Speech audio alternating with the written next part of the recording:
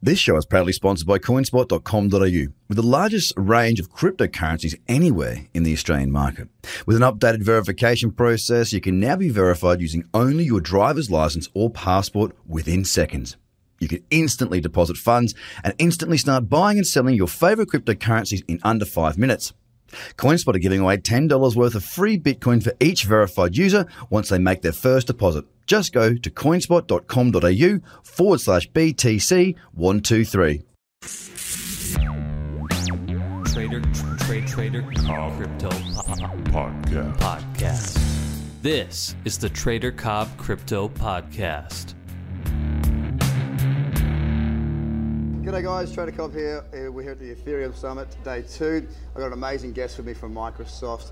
I've got Yorke Rhodes, who's actually heading up the blockchain department for Microsoft, and it's going to be an amazing chat because we cover a lot of different areas. Yeah, you're welcome. Happy Good to stuff. do it. So look, you've got a very extensive career, very decorated in where you've been. Obviously you're at Microsoft now. You told me before that you came from Microsoft and went back. Yes. So back in 2000 was when you left the first time, is that right? That's right, yeah. And I want you to tell the listeners and viewers about why you left and where you went to when you left, because I think it's fascinating. Okay, so I was at Microsoft for 8 years, and I spent all of my time during the 90s focused on Microsoft Exchange, which is a brand new email product at the time, and pretty revolutionary in its design and what it was trying to do. At the end of that time period, it was like, what do I do next, and what's the next hot technology? Because I felt like that wave was over. Yeah. Right. It was like, we converted all the enterprises, we're done, right? Tick that box. Right, exactly. So, having watched the internet sort of become real for consumers in 1995 when we put TCP/IP into the Windows 95 product, I realized that this is going to be significant, and we obviously see that today, right? From sites like Amazon and all the e-commerce that's going on, and so my thesis was that people had been dabbling in wireless devices for a while, but nothing was really, besides BlackBerry at that time, nothing was really consumer friendly. Yeah, I remember that. Right, and BlackBerry was hugely limited. So to me, it looked like, and I was a user of BlackBerry since. Well, that was the corporate iPhone. '94, right? You could do everything you needed to there. Yeah, I had been using BlackBerry since it was in beta in like '94. So I was already like, this is a huge utility. This is clearly going to be something. It's not right because it's not going to get mass adoption. And there's some things that they could do to fix that. So basically I theorized that the next wave of the internet would be the wireless internet, and that was in 2000. And so Microsoft didn't have any game in that space at the time, and I was like, okay, well, I guess I've been here 8 years. It's been a good run. This is what I got to do over here. So I'm going to go pursue that. And I went to a wireless startup immediately from Microsoft with directly in that space, like essentially a BlackBerry competitor.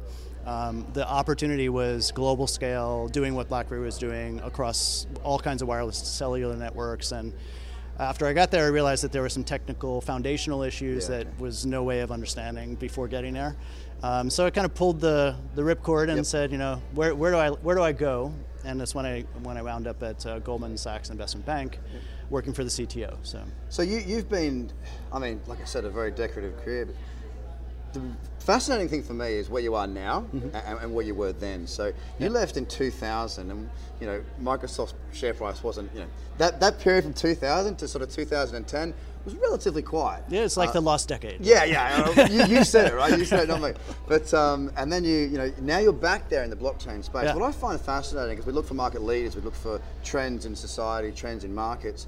And it's very difficult sometimes to have your own enough conviction to dive into a certain market and throw everything you've got. Yeah. And effectively, I've done that with blockchain and the asset classes around crypto assets. Now, you hit the nail on the head when you went for the wireless world back in 2000, which I'm stoked for because here you are now, back in blockchain. I know it's we talk about blockchain and we talk about what's happening in the moment. We do relate it to the internet often. Now, wireless, the internet, it's just a different form. Sure. What similarities are you seeing at the moment, being that you are at the coalface with one of the biggest companies in the world studying one of the most advanced technologies in the world? Yeah. So if you look at, like in 1993, when I was at Microsoft, if you looked at the internet, and in fact, I think it was in 93 that Bill Gates said the internet's a fad. Yeah. Right. Yeah. So, and then 2 years later, we put TCP/IP into Windows 95. So, he was off by a little. He pivoted. Right.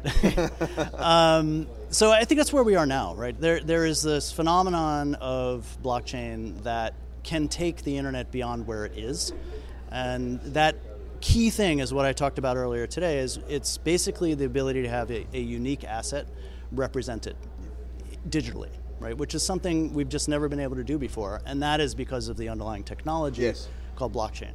So once you kind of realize that, and you're like, and I study and teach e-commerce as well, like the light bulb just goes off in your head, and you're like, okay, well, is this real? Yeah. And I spent 6 months studying to figure out for myself if it was real. And during that period, I completely convinced myself that this would, at a minimum, be the next 10 years. So this was like my wireless internet moment. It was exactly the same. I felt like I was earlier, which was actually interesting. Yeah.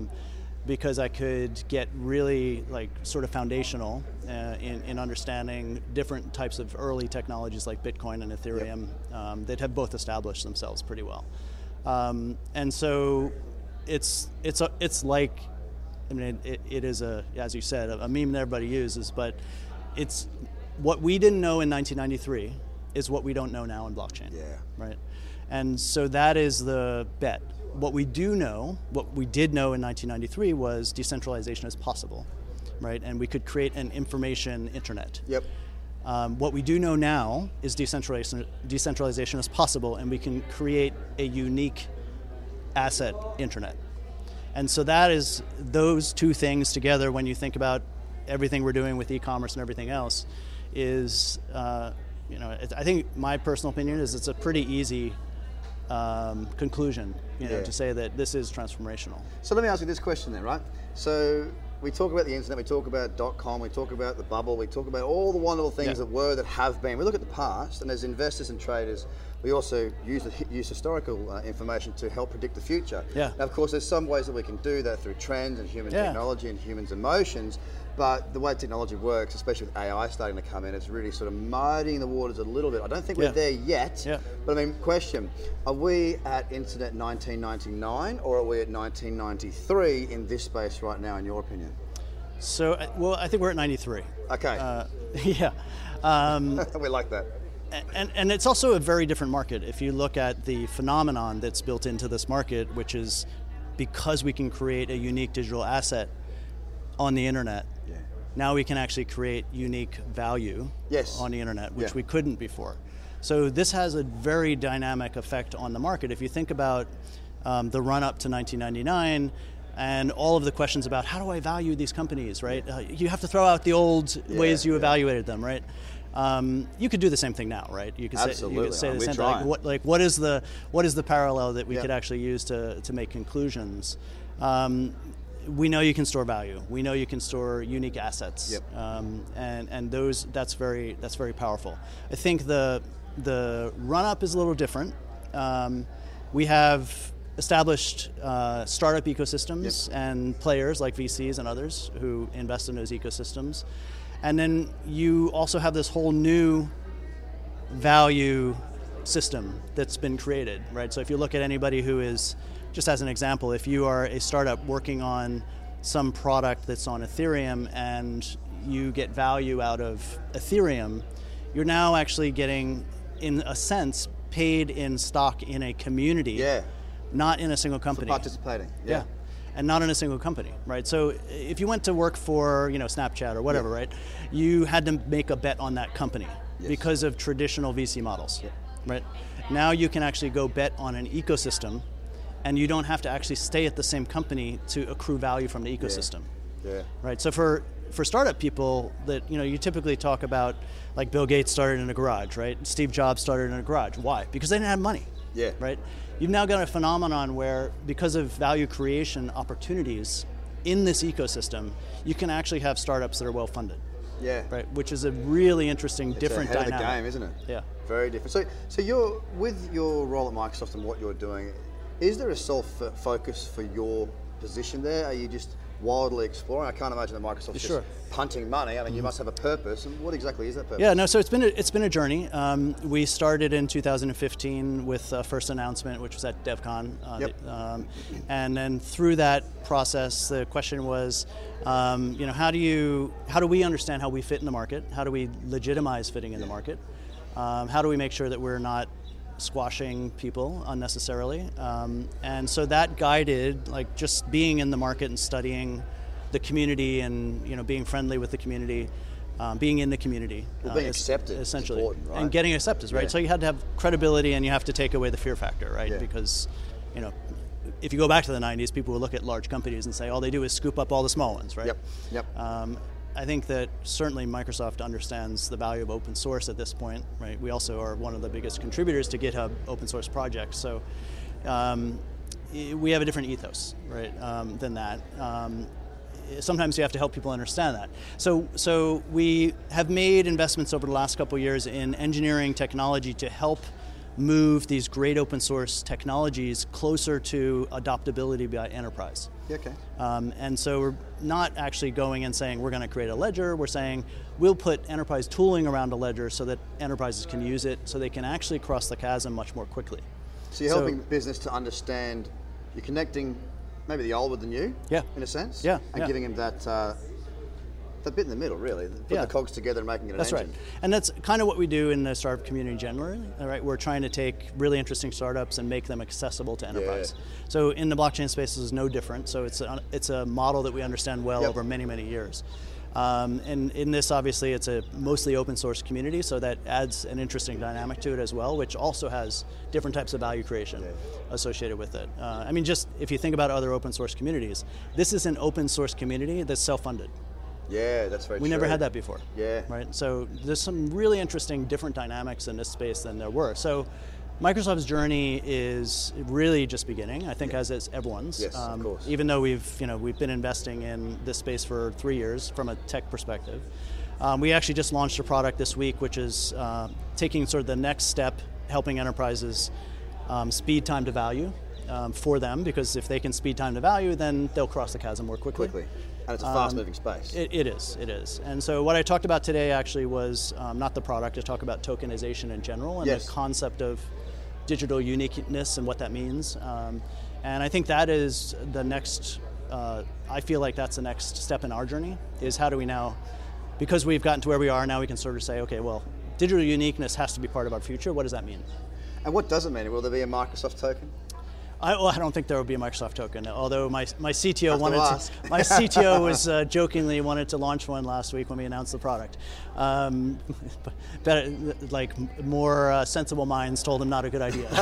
And listen, you talked about your experience at Goldman Sachs. I mean, assuming you've still got some tentacles back into that area, are you seeing the same? Like, are the conversations being had within the Vampire Squiz layer positive, negative? How do you see the broader business community and that world of very large finance? That we looked at it maybe being threatened by the creation of crypto assets. How are they taking it on board? I mean, look, if you haven't been speaking with, you don't know. How are you seeing them develop within that space right now? So is it scary or is it positive? I think it's gotten to a positive point. Okay, good. So I think the most large enterprises that are in the space, publicly, like Goldman and JP Morgan, they started out on the journey saying, how can I get advantage from this in my back office? Yes. Right? How can I transact fast to send money across borders quickly? Exactly. Right. How do I cut out middlemen where I don't need them? How do I get more efficiency? And so that was how they sort of cut their teeth. Yes. And I mean, Goldman now, for example, has just announced that they've just said it. They're publicly they're announced. launching a desk, right? So, which is great. So that we think that, or people in the community, when you see signs like that, it's the institutional money is going to start coming. It's on its way. And the technology is sound.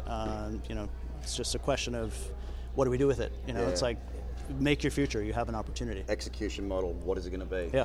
Well, we've got the big brains in the space right now. There's been a lot of talk of the biggest sort of brain drain of Silicon Valley ever into the blockchain community. Yeah. Which, I mean, I speak to people that talk about the issues of, you see these silly arguments about the mining's wrecking the world, all these negative things. And you think, well, look, we've got the best brains in the world, but not just the best brains, but the best brains with a take on, let's try and change the way that we live. Let's try and make the world a better place. And let's fix things. Let's not just make money, but let's fix things, put the best brains, the best people in an ecosystem which is evolving so quickly, I think we're looking pretty good. What's your take?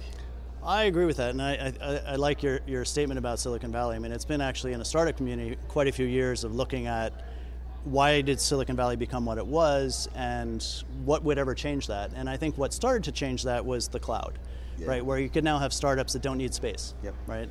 And then you have things like Slack and other decentralized technologies for collaboration, and people don't even need to be in the same building, right? Or the same country, right? So the idea of a decentralized group of people coordinating on projects, all the technology is there, from GitHub to Slack to whatever, right? So that means I can choose to live in Berlin or New York or Brooklyn or wherever I want to, Australia, right? Wherever I want to live. So that changes the nature of a geographic center of excellence, right? You no longer have that, right? It becomes much more of a borderless community of excellence. So, that was certainly the Silicon Valley part of the answer. What was the other question? I can't remember. But I just about how the space, like how we were going towards the space. I mean, look, I think you kind of answered it with the answer that you gave. That we do have a borderless society now. It's what the world has looked for a long time without knowing it. It's generally governments that want to keep us contained. But we human beings, we love to travel. We love to move around. That's right. The internet has allowed us to view other parts of the world. We still have to work in a central place for the time being, but this community is now opening up to a global perspective. And it's been an absolute pleasure having you on the show, Yorke. I really appreciate your insights. If people want to find out more about what you're doing and what Microsoft is doing in specific, where would they find more information? So, you can follow me on Twitter. I'm very active. But if you want to go directly to Microsoft Assets, we have a blog. There's probably about 50 different blogs posted there, all about the work that we're doing in the space. Excellent. Well, guys, you heard it here. It's an absolute pleasure having you on board. It's wonderful to have a chat. Thank you very much for your insights, and I wish you all the best on your journey going forward with Microsoft. Well done. Thank you. Thanks very much. The Trader Cobb Crypto Podcast. Check out tradercobb.com because experience matters.